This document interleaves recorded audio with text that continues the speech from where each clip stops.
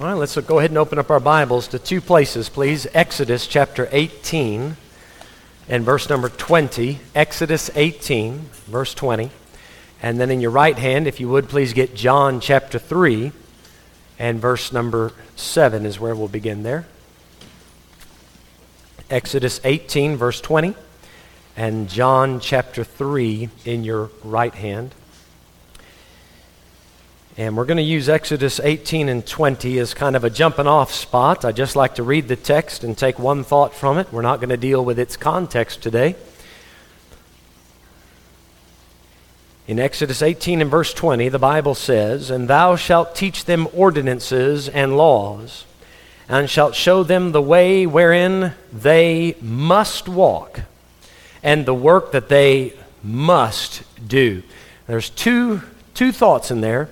You must walk, you must do. It shares one common thing. You have to do it.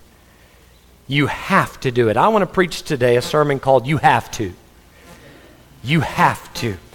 So let's pray about that just for a moment, ask for God's help, and then we'll continue on. Father, please, we come to you now in Christ's name because we, Lord, we're not worthy of your help, your attention, your mercies, your truth, but because of what Christ did for us, Lord, we can actually approach you now. We can actually have this relationship. And we desire, Lord, to learn more from you today. Please speak to our hearts, Lord, where it needs it. Cut our hearts. Father, would you please do a work today that a man can't do? Remove me, get me out of the way, and let the Spirit of God move through this place today and touch our hearts and let us leave better than how we came. And we ask it in Jesus' name. Amen. Amen. Now, I don't know about you, but I think all of us are like this to some extent, but me, when somebody says you have to, something in me says, no, I don't. Right? There's just something about that. When they say you have to, I am dead set, I'm going to prove you wrong. No, I don't. No, I don't. This week, my son-in-law graduated from the Puck, and we were up there at the graduation. I couldn't go in. He only had so many passes, so many tickets to get in. So I was there with the grandbaby, and me and Christina, we were waiting out in the foyer area, and a man came up and said, "Sir, I'm sorry, you can't be out here in this lobby area. You have to go outside." I thought, ooh. I said, "Sir, I'll give you 50 rand if you can give me one good reason I have to go outside." Now, I was completely in the wrong. He is completely in the right to ask me to go outside, except he didn't ask. He said, "You have to." And there was something about my Adamic natural nature that my flesh, just something in me rose up and said, "How dare you say I have to?" Don't you hate it when the traffic cop stands out in the middle of the road and does one of these things? You know what he's saying? You have to stop. You have to. Be honest. Doesn't your foot get a little heavy right about then? Oh, okay, I'll stop. There's something about somebody saying, you have to. Man, I don't like that. I think, like I said, it's just part of the carnal nature that we received. We inherited from Adam and Eve. We don't like being told we must do something. Now, if I can be perfectly honest with you, there's very few things in life that you have to do. And let me explain what I mean by that. There's always a choice, okay? It depends on what you seek to get out of a certain situation that will determine what you have to do. And let me explain a little further what I mean. People say there's only two things for sure in life, death and taxes. Oh, nonsense. A lot of people skip the taxes. I'm just waiting for the conviction to set in a little bit, and we have one guy that just admitted it. So, if you're saved, you might even skip out on death. Amen. The Bible says we shall not all sleep. We're not all going to die. Jesus might show up this morning and take us home to heaven. We which are alive and remain, we can go up to heaven without dying. Jesus even said as much in John chapter 11 that some people would not die. So you can cheat death and taxes. So what is it about life that we have to do? Well, you say you have to breathe. Well, amen. You have to eat, you have to sleep. Yes, if you want to continue living. You do have a choice, though. I mean, you can die. I'm not encouraging that choice. I'm just saying that you don't have to eat. You can skip it. Some of you might want to consider that just a little bit. You could skip oxygen, but I think you need it, right? You need oxygen, you need food. You have to have those things if you want to exist. Fair enough, but I don't think any of you would be satisfied with just existing, right? Although some of you might feel like that in your life, you're just existing. Most people seek to have at least some comfort in this life, so they don't want to just eat and drink. They want to eat, drink, and be merry. Do you realize that is the description of the vast majority of people in this world today? That's what they seek out of life. They seek no greater accomplishment than to simply be comfortable in this life. That is what the Apostle Paul would describe as the natural man's life. That's the worldly version of life. Eat, drink, so you can exist, but then be merry. Add a few things to life so that you can at least enjoy it. So you might say, if this is the version of life that you're aiming to have, I must have biltong. Now, yeah, I'm getting a few nods. The ums, I see. I must have. No, you don't have to have biltong.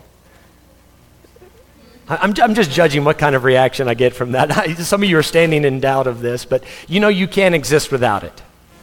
There is more to life than meat. Amen. Jesus said so. Boy, I'm getting nothing out of that. I need Zintle here. Zintle is my amen guy, right? I hope you guys can fill in for Zintle since he's out of town today. You guys help me with a few amens here and there. But you can go without biltong. You may not enjoy life anymore, but you will still exist. Amen. You can go without makeup.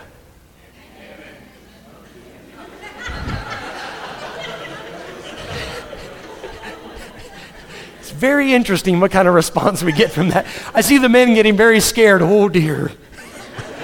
Don't go there, Mike. Don't go there.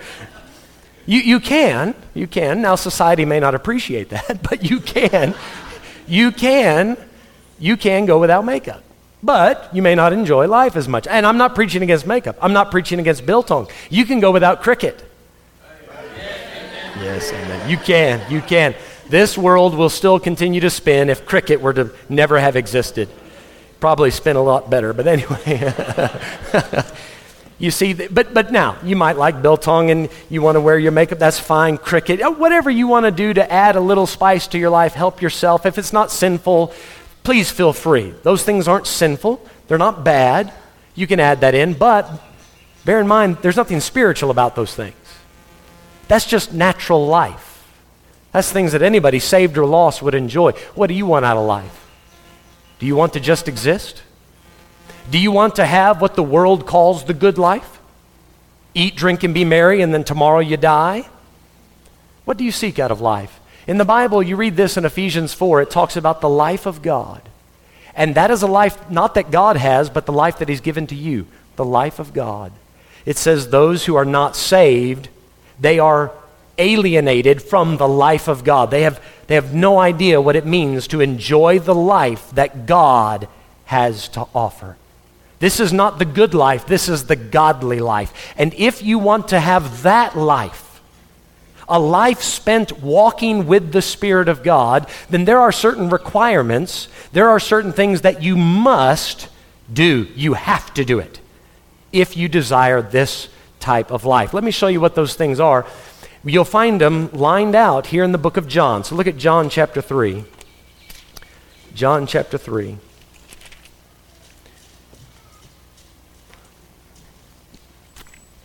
We're just going to look at 4 different things that you have to do.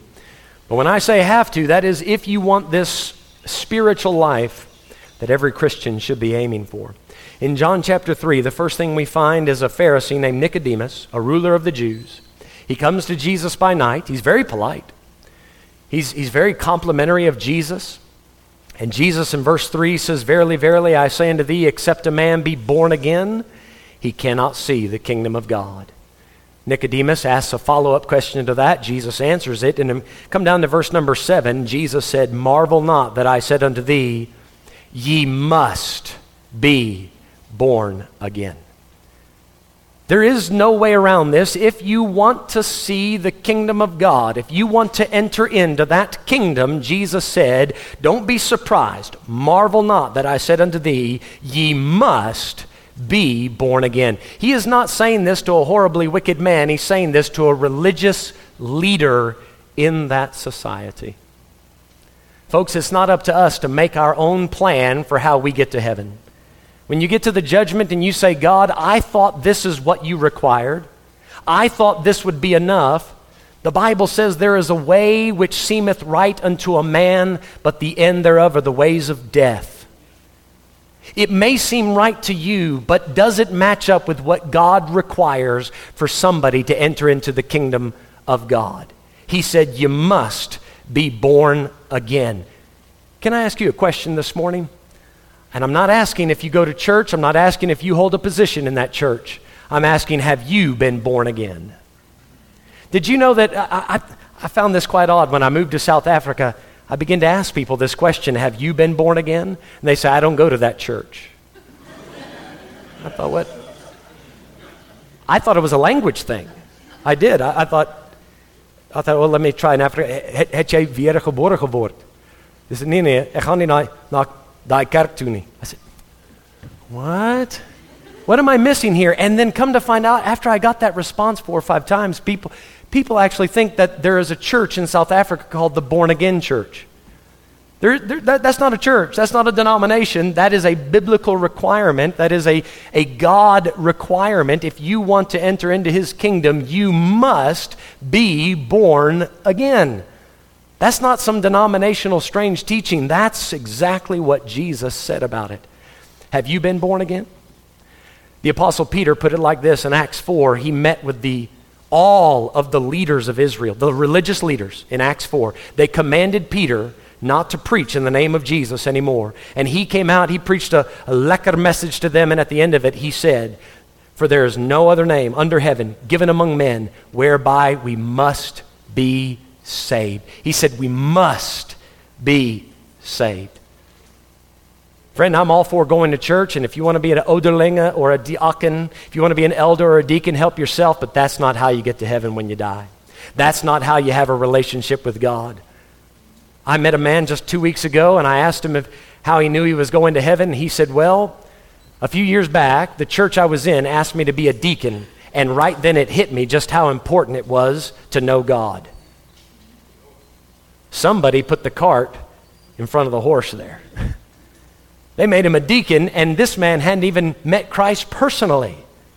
Now, I found that to be a very scary truth, that there are a lot of people that go to church consistently, but have yet to meet the Lord personally. Jesus said, you must be born again. You say, I don't want to be born again. That's not the way I was raised. That's not how we do it in our church. That's not how we do it in our family. You do have a choice, right? Just as you can shut your mouth and never breathe again, you can die if you want. You don't have to enter the kingdom of God. There is another option, but I certainly wouldn't encourage that you take that option. You do have to make the choice, but if you want to end up in the right place, if you want to enter into that kingdom, you must be born again. Say, Brother Mike, why do you keep repeating that? Because you must be born again. Brother Donovan, whom many of you heard preach a few months ago when he visited us, that's what happened with him. He kept hearing somebody say, you must be born again, you must be born again. And he'd lay down at night, and it would just ring through his mind, you must be born again, you must be born again. And one day it clicked, I'm not born again.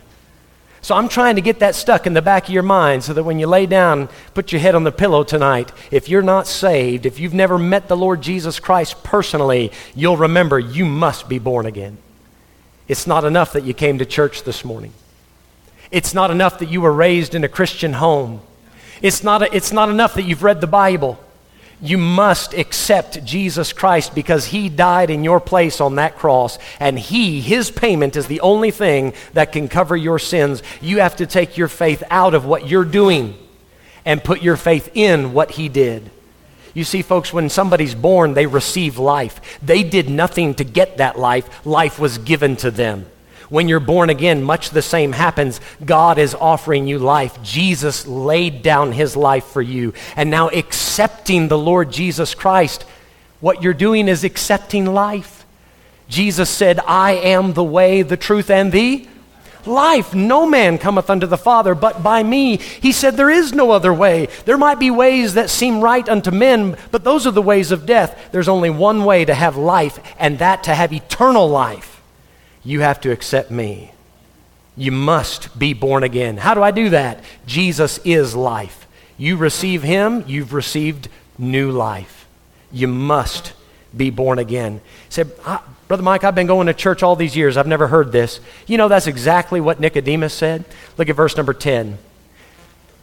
Or verse number 9, I'm sorry. Nicodemus answered and said unto him, how can these things be? He said, man, I grew up in the synagogue.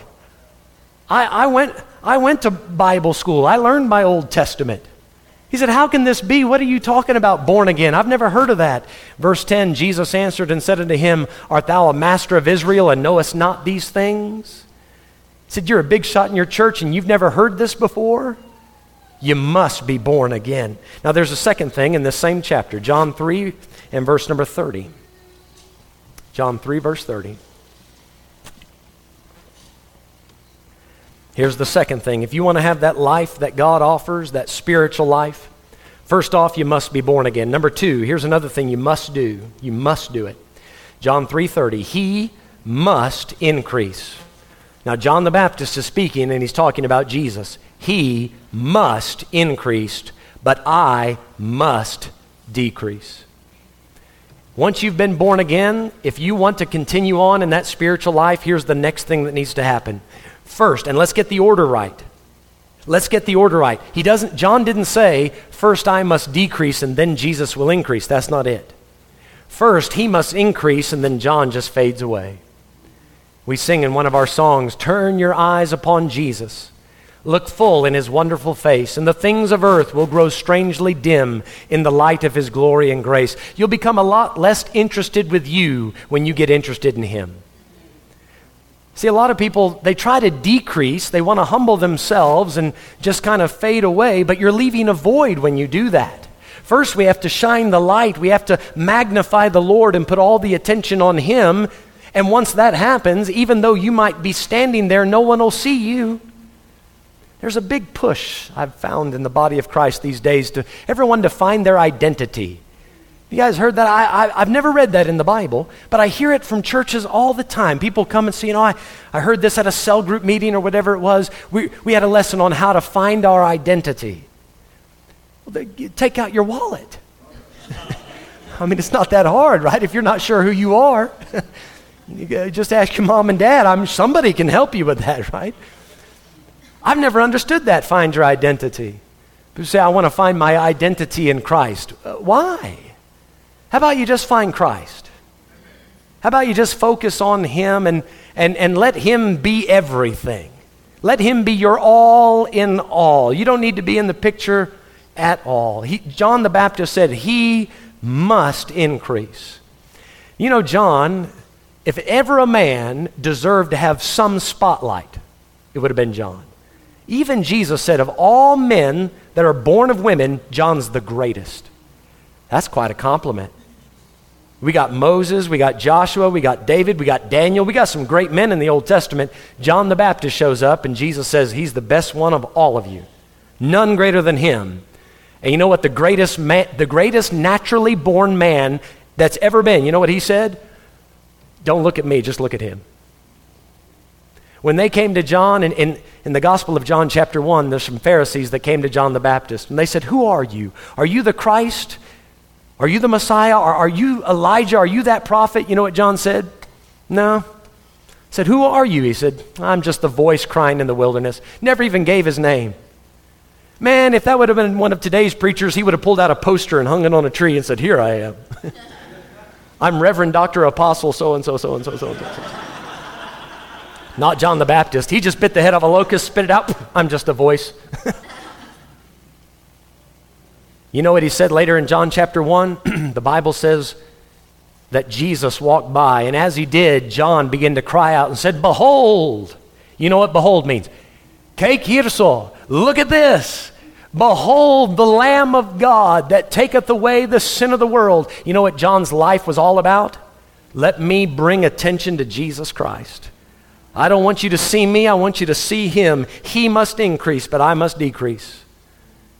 Behold the Lamb of God. You know what happened the next day? Jesus walked by again. You know what John did? Behold the Lamb of God. He went right into it again. I kind of think that's what John's life was all about. John had a pretty good-sized following. Look in chapter 3, verse number 25. It says here, then there arose a question between some of John's disciples and the Jews about purifying. And they came unto John and said unto him, Rabbi, he that was with thee beyond Jordan, that's Jesus, to whom thou bearest witness, behold, the same baptizeth, and all men come to him. You see, there were some men in the community that were getting a little jealous on John's behalf. They said, John, you got a pretty good following, and now this other guy, you bear witness to him. Now he's taking some of your disciples. They're not following you anymore. They're not going to your church. They're going to his. They thought this would be a problem for John. Verse 27, John answered and said, a man can receive nothing except to be given him from heaven. Now he says that the reason he's talking about why he bear witness to Jesus. I know he's the Lamb of God, not because I'm smart and I figured it out, but God revealed it to me. Verse 28, ye yourselves bear me witness that I said I'm not the Christ, but that I am sent before him. Verse 29, he that hath the bride is the bridegroom, but the friend of the bridegroom which standeth and heareth him rejoiceth greatly because of the bridegroom's voice. This my joy therefore is fulfilled. You know what John says? I'm not the focal point of the wedding. There's Jesus, he's the groom. There's the church, that's the bride. John said, I'm just the friend standing over by the side. He's maybe the best man. He said, I'm just the best man. When you go to the wedding, right, everybody should be focused on the man and the woman getting married. That's the focal point, yes? So we're not looking at the best man and the maids of honor and all of that. We're looking at the focal point there. John said, I am happy not to be the focal point. I want everybody to see Jesus. And then his closing statement, he must increase, but I must decrease. He says, I'm happy to just fade into the sunset. I'm happy that all attention is shifting to him. How about you? Is that true in your life? How many times in your life have you shined the spotlight so brightly on Jesus that when somebody meets you, all they can think about is Jesus? They walk away and all they know is something more about Jesus, but they don't know anything more about you. I wonder if we could test life in this way. What do you consider a successful life? That's where I started the sermon, right? What do you want out of life? How do you measure a successful life? Is it possessions you have? Is it the clothing you wear? Is it the money in your bank account? Is it your popularity and how many people in Potchefstroom think you're a hot shot? Is that what you think you have to be in life? What if we measured it by this?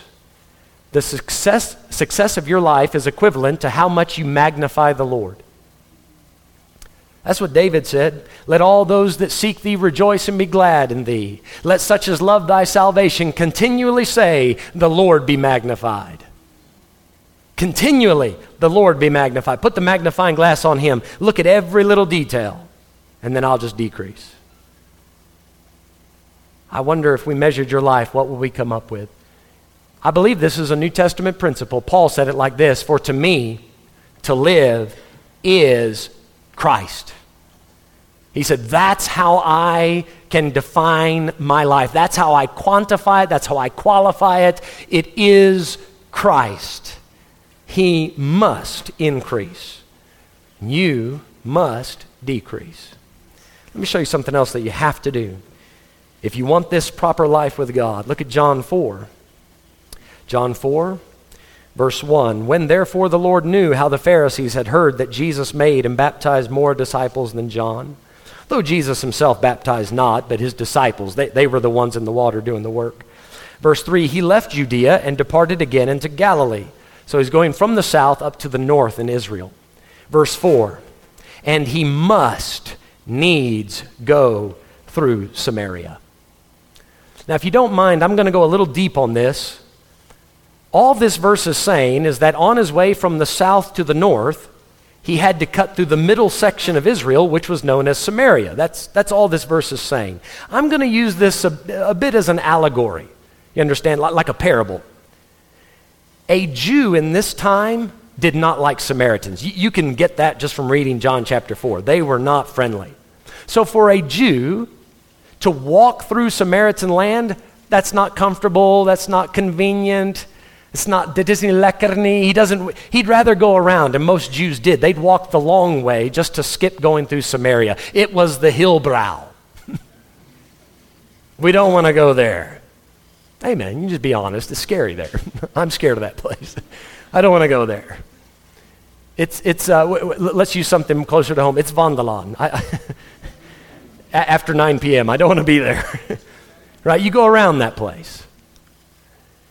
But the Bible says, and the way it's worded is so interesting, he must needs go through Samaria. Jesus, even though it wasn't convenient, him being a Jew, that's his natural side. He's a Jew. It may not be convenient. It may not be something that he would like to do, but he had to do it. He had to get to Galilee, and he had to do it at a certain time, so he had to. He must needs go through Samaria to get this done. So here's the point I want to make. If you're going to have this spiritual life where you walk in the Spirit consistently, you're going to have to do some things you don't want to do. You must go through some of your own Samarias. You're going to be faced with some things where it's not convenient and it's not comfortable, and you have to do it anyway. You may not feel like reading your Bible, but you're just going to have to tell your flesh to shut up and knock it off. I'm going to read. Amen. I don't feel like praying. My back hurts, my knees hurt, but then I'll walk around and pray, but I'm going to pray. I'm not going to make excuses. I'm not going to try to find a way around it. I have to go through it. I must needs go through Samaria. I cannot be the convenient, comfortable Christian that I've always been. I got to let that sink in, because my goodness, if there's anything that the devil is doing to destroy Christianity today, he's making it comfortable. He's convincing you that because it's not convenient, you don't have to. That's the reason a lot of you won't be back tonight. That's the reason a lot of you don't pitch up in a midweek service at Bible school. You could move things around in your schedule. You could pitch in and do more. You could pitch up for some of the ministries that, you could. Amen. You can stare at me and give me mean looks all you want. I can give you mean looks too. Amen. If the shoe fits. Some of you just constantly are trying to dodge the issue. How about this? Ask the Lord, do you want me to go through this Samaria? I don't feel like it. It's not convenient for me. I'd rather not. But Lord, if this is something I have to do. You know why Jesus needed to go through Samaria? There was one Samaritan woman waiting on a well that needed some help. And as you do those things that you may not feel like doing, you don't look at them as burdens, you look at them as opportunities to grow and to help someone else. And Jesus used this opportunity. He got to this town of Samaria. He goes to the well, and he says to the woman, give me a drink of water. He's thirsty. It's 12 o'clock noon. It's hot. Potchefstroom hot. You know what the woman does? She strikes up a conversation and says, oh, you're a Jew. I'm a Samaritan. Why should I help you? She gives him a nasty response. He starts to deal with her about spiritual things. The conversation continues. Did you know Jesus never did get that drink of water? The conversation started, please, I'm thirsty, it's very hot, I just would like a drink. He never got the drink. It never was convenient for him, but that woman got a whole bunch of God. Her life changed. Why? Because he was willing to go through things that may not have been convenient or comfortable. The Apostle Paul, after starting several churches in Asia Minor, he said this. The Bible tells us he went back to those churches he started. And it says he confirmed the souls of the disciples, exhorting them to continue in the faith. Now listen to this part. Listen. And that we must, through much tribulation, enter into the kingdom of God. He says, guys, as we're pressing on towards eternal life, as we're pressing on towards heaven, you're going to go through some stuff. You're not going to make it there. You cannot live the Christian life without going through some troubles. Now, the Samarias of life, those are just inconveniences, things you'd rather not do. What Paul said in the book of Acts, those tribulations, those are persecutions you get because you're living for Christ. You know what he said? You must. You must have these things as you enter into the kingdom of God. Now listen, if you want to be saved, you receive Jesus Christ. But if you want to live a godly life, Paul said, all that live godly, all that live godly in Christ Jesus shall suffer persecution. Paul said we must. So let me ask you a question this morning. Have you? You know what he's saying? You know what Jesus is saying? You must. You have to. So have you? Have you suffered for Christ? I'm not asking you to be a martyr. I'm not asking you to go do something silly so that you get hurt. I'm asking you to take a biblical stand for Christ. Even though some of your friends may laugh at you, some of the friends that you've had for 30, 40 years may not understand why you're doing that. Sir, ma'am, quit putting it off. You have to. Say, I don't want to. Well, okay, well then you can just settle for the eat, drink, and be merry, and tomorrow you'll die. You can have that life.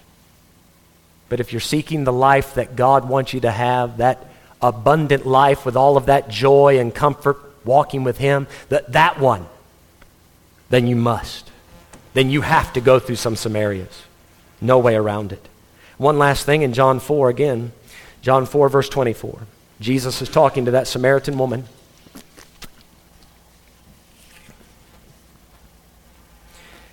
And he says in verse number 24, God is a spirit, and they that worship Him must worship Him in spirit and in truth. Now they're having a conversation about the right way to worship God. And she, in other words, says, I have my own religion. We Samaritans, we go to this mountain, we pray this way. We have our own way of doing it. Look at verse 22. Look at Jesus' response to her. You worship you know not what. How's that for blunt? Lady, you have no clue what you're doing. That's how we would say it. You have no clue what you're doing. You say, but you know, we should all be free to just choose whatever way we want to worship God. And Jesus says, no, you don't get to make that up. There's a certain way that God wants to be worshiped. There's a certain worship that He demands. You have to do it this way if you're going to call it worshiping God. You can't say, but I have my own way and I mean it from the bottom of my heart. Not good enough. He said, you worship you know not what. Salvation is of the Jews. Verse 23, the hour cometh and now is when the true worshipers shall worship the Father in spirit and in truth. And then this part of the verse, I hope it sinks deep into your heart. For the Father seeketh such to worship Him. That part of that verse, that grabs my attention every time I read it. The Father is seeking this. He is looking for this. I wonder if He'll find it in our church this morning. I wonder if there's anyone that has ears to hear, that can hear Jesus knocking at the door, saying, He's outside saying, behold, I stand at the door and knock. If any man hears my voice and opens the door, I will come into him and will sup with him and he with me. But listen, you got to hear His voice. You know what I fear is there are a whole lot of churches that have gathered today. Jesus is outside knocking at the door, but there's too much racket being made, too much noise going on in the house of God. They can't hear Him knocking. They're busy doing what they call worship. Jesus said, here's what we demand. God is a spirit, and they that worship Him must worship Him in spirit and in truth. So He said there's a right way to do it. What is that right way? Well, to say in spirit and in truth, you could sum that up to say it needs to be sincere or genuine. But then I think that leaves a little more explaining, because when you say sincere, then a person might think, well, then all you have to do is really mean it. But there's more to worshiping God than I just really mean it. When He says in spirit and in truth, it needs to be sincere, but it also needs to be scriptural. How many of you remember these two names from the Old Testament? Nadab and Abihu. You guys read about Nadab and Abihu? You know, you read about them in Leviticus. That's where most people know them from. Nadab and Abihu, they're the ones that brought censers and put fire and incense in it. And then the Bible says it was a strange fire. And God sent another fire and took them out because of this strange fire they were offering. But do you know where the first time we read about Nadab and Abihu? It's in Exodus chapter 24.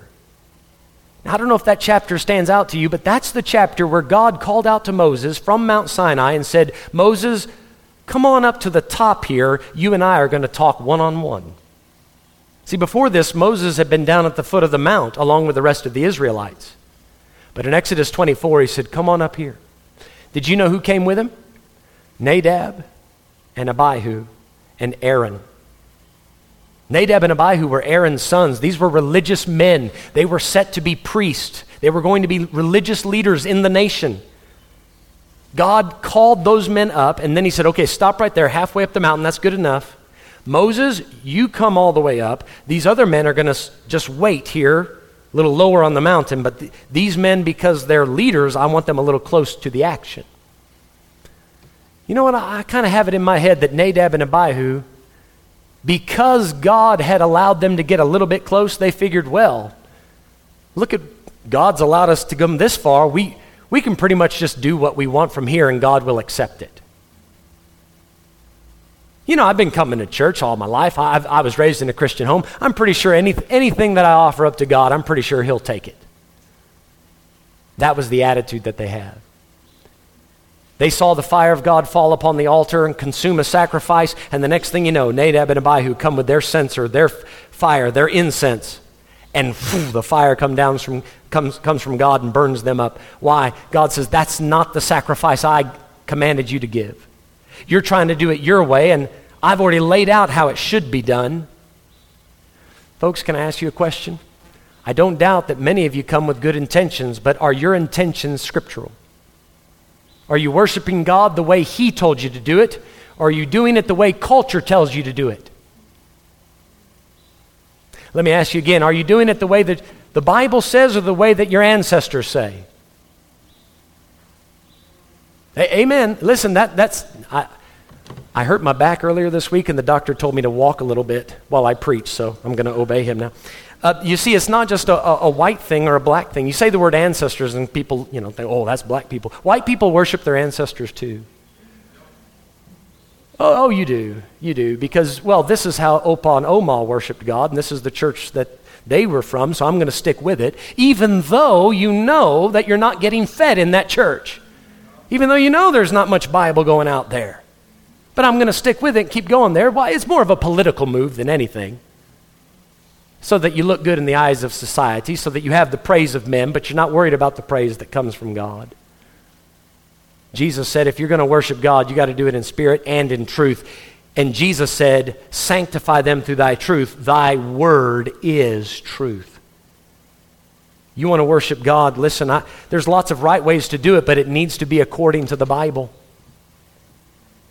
I think we could ask David about this. Don't you remember what David did? He wanted to bring the ark of God home, so he put it on an ox cart.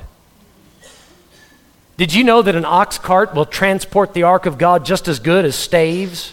Because the way that God commanded was you have to carry it on staves on the priest's shoulders, right? Did you know an ox cart will work just as good and probably make it easier for the priest? That ark has got to get heavy. Wouldn't it be easier to put it on an ox cart, let the ox do all the work? Do you know who the ox is in the Bible? It's this guy. Better to just put it on the ox cart. Just let the pastor do it. And he said, no, the priests have got to carry it. Everybody's got to get involved, and somebody's got to carry this. And listen, it might be a Samaria, and it may be a little less convenient, but that's the way God wanted it done. But David said, let's put it on an ox cart. He knew better. He had access to a Bible, but he ignored it. He went with convenience instead of conviction. So the ox stumbled, because sometimes an ox does that. When the ox stumbled, Uzzah put out his hand. Not Uzi, not the name of the shirt, but the Uzzah. Uzzah put out his hand, and when he touched the ark, he's trying to help. Just like a lot of people that call themselves Christians these days claim that they're just trying to help. Good intentions don't cut it. As soon as he touched the ark, zap, and Uzzah falls over dead, slain in the spirit. He hits the ground, and David, for several months, David was angry. He said, why, God? We were just trying to do something good. We were trying to bring the ark home, and then, I don't know what happened, but somebody, I don't know if David read it himself or somebody reminded him. You can read in 2 Chronicles where David said, you know what happened? We didn't do it according to the Scripture. It's written in the law that the Levites have to carry it, and we put it on an ox cart. We were doing it the Philistine way instead of God's way. We were trying to do it in a way that the world would approve of instead of the way God approves. And God said, if you're going to worship me, you got to do it in spirit and in truth. I want the kind of worship that I desire, not the kind you desire. I'd like to finish just by reminding you of something that A.W. Tozer said. I don't know if you know that name, but those of you, several people ask, about good books to read. I would highly recommend reading A.W. Tozer. He wrote this in the 1950s and 60s. He wrote a book called Worship, The Reason We Were Created. One of the most powerful books I've ever read outside of the Bible about worshiping God. He had this to say about the sad condition of the church, and this is 1950s. He said, much of the blame must be placed on the growing acceptance of a worldly secularism that needs much more appealing in our church circles than any hungering or thirsting for the spiritual life that pleases God. We seek the secular instead of the spiritual. He says, we secularize God, we secularize the gospel of Christ, and we secularize worship. That's 1950. If Brother Tozer showed up in 2019 and took a look at it, man, you call him a prophet, not just a preacher. He went on to say, in too many of our churches, you can detect the attitude that anything goes. Amen, Brother Tozer, you're right about that. You said the truth there. Some mistake the music of religion as true worship because music elevates the mind. Listen to this part. Music raises the heart to near rapture. Music can lift our feelings to ecstasy. Music has a purifying, purging effect upon us, so it's possible to fall into a happy and elevated state of mind with a vague notion about God and imagine we're worshiping God when we're doing nothing of the sort. We are simply enjoying. You like the tune, and because the name Jesus showed up in the song, you thought it was a worship song. Guys, there's so much more to worshiping than just a few good songs. Oh, if we could ever wrap our heads around this wonderful thought that when you come to church, the whole thing is a worship service. We have secularized it to where we have praise and worship, and then we have a little sermonette where people give you a few definitions of Greek words and then send you home. Yeah, amen. Instead of preaching, saying you have to. That's where it ends. The whole thing is worship. Guys, when you step out today, when you step out of the building, when you go to work tomorrow and the next day and the next day, the whole thing's supposed to be worship. Because when you do something, oh, listen to this, when you do something out of a heart that loves God completely, altogether given to Him, you're going to do that thing, whatever that thing is, you're going to do it God's way. I'm going to work my job and I'm going to do it with all my heart as unto the Lord and not unto men. I'm going to love my wife so much because Christ loved the church that way and He commanded me to be a better husband than I am. I'm going to be the best dad I can be because God commanded me to do it. And then this is how I can show God how important He is to me. Every aspect of my life, my hands, my feet, my mind, my mouth, it's all God's. So the whole thing becomes an act of worship. That is the true worship that God is seeking. Brother Tozer, he gave us one more very good thought. But you say, what's that got to do with worship? Talking about living every aspect of life for God. Why, he says, you worship God by where you go and what you do, not only by what you sing and by what you pray. Worship is more than prayer. Worship contains prayer. Worship is more than singing, although worship contains singing, but worship is also living. And in our Bible, we find worship not only to be singing, but doing and living and walking and working and going and serving, so that we can worship God with our feet going the right way, with our hands doing the right things. That's worship. You know, one day we're going to figure out this worship thing. I know we will. Have you guys read the book of Revelation? I always get a bunch of nods on that. We skip Matthew, we skip Exodus, we just go to Revelation. Have you read Revelation 5? Oh, we're going to figure out how to worship. Because we won't have any earthly distraction. We won't be worried about the fear of man anymore. You won't be afraid of what the person next to you thinks. You'll be there before the throne of God, Revelation 5, with the 4 beasts, the 24 elders casting their crowns before the throne, and all of heaven's host, all the angels, 10,000 times 10,000, with all the saints of God, all in one thunderous voice saying, "Worthy is the Lamb, worthy is the Lamb, worthy is the Lamb." And all of heaven begins to sing and praise the Lamb. You won't be as stiff as you are now, I promise you that. You might even squeak amen then. Some of you just need to get used to it, right? Some of you need to get warmed up. You're going to get to heaven, you're going to feel so out of place. And I'm telling you, the angel Gabriel is going to walk over to you and say,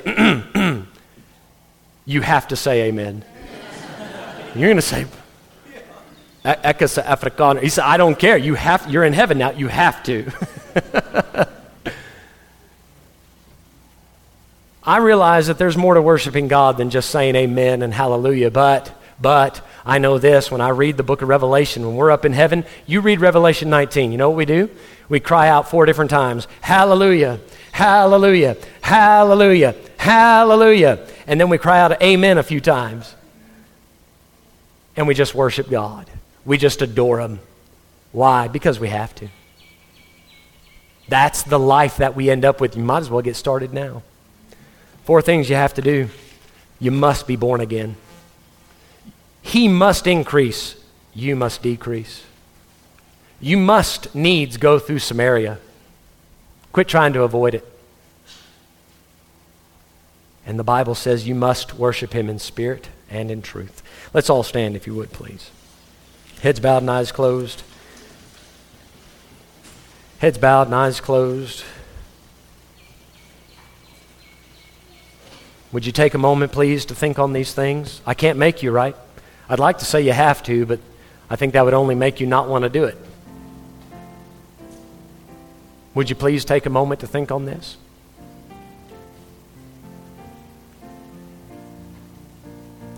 He said, Brother Mike, you preached a little long and I'm running late now. I have to go. It's amazing what we have to do. I can't stick around and let the Spirit of God work on my heart. I have to go. No, you don't. It all depends on what you seek.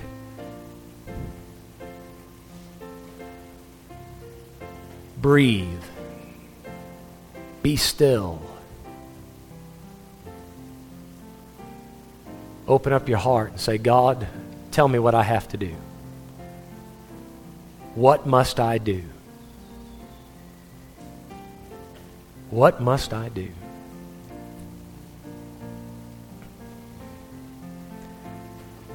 In the book of Ezra, we read where Ezra preached to those people. He told them all the stuff they were doing wrong, and the whole crowd cried out with a loud voice and said, "As thou hast said, so must we do." That's a good response. How about you? Have you been saved, sir, ma'am? Have you been born again?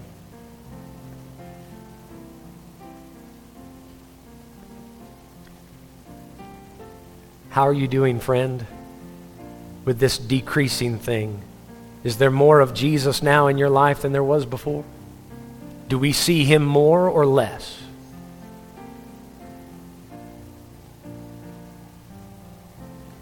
Are you a Christian all about comfort and convenience? Or will you do it because it's right to do, not because it's easy?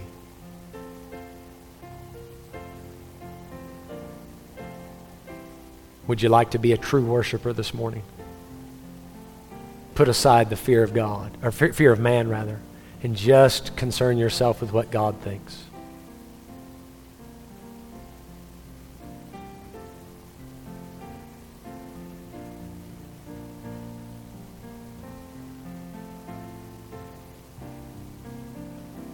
You have to.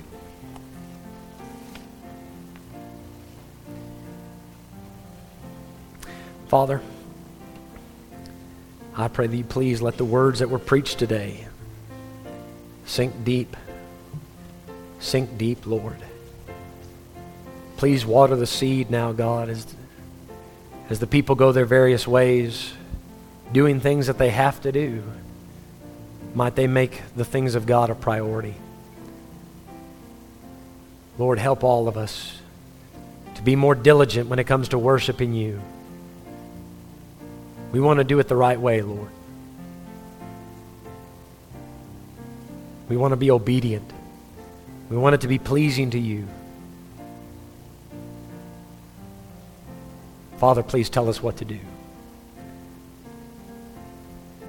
And Father, one last thing. If there's anybody here and they have never been saved, God, I don't care how old, I don't care what church they've been going to, or how long they've been in this church, it doesn't matter, God. Please, might they come to know you today personally. Please, God, open their eyes. Show them what they need to see. Please let them get saved today. Thank you, Father, for speaking to our hearts. And we look forward to the day when we can bow down in your presence and worship you. And Lord, we'll have it right then. We'll do it completely the way you want. We look forward to that day. But until then, Lord, help us while we're here to worship you in spirit and in truth. We thank you for all this and ask you for help. In Jesus' name, amen. Amen.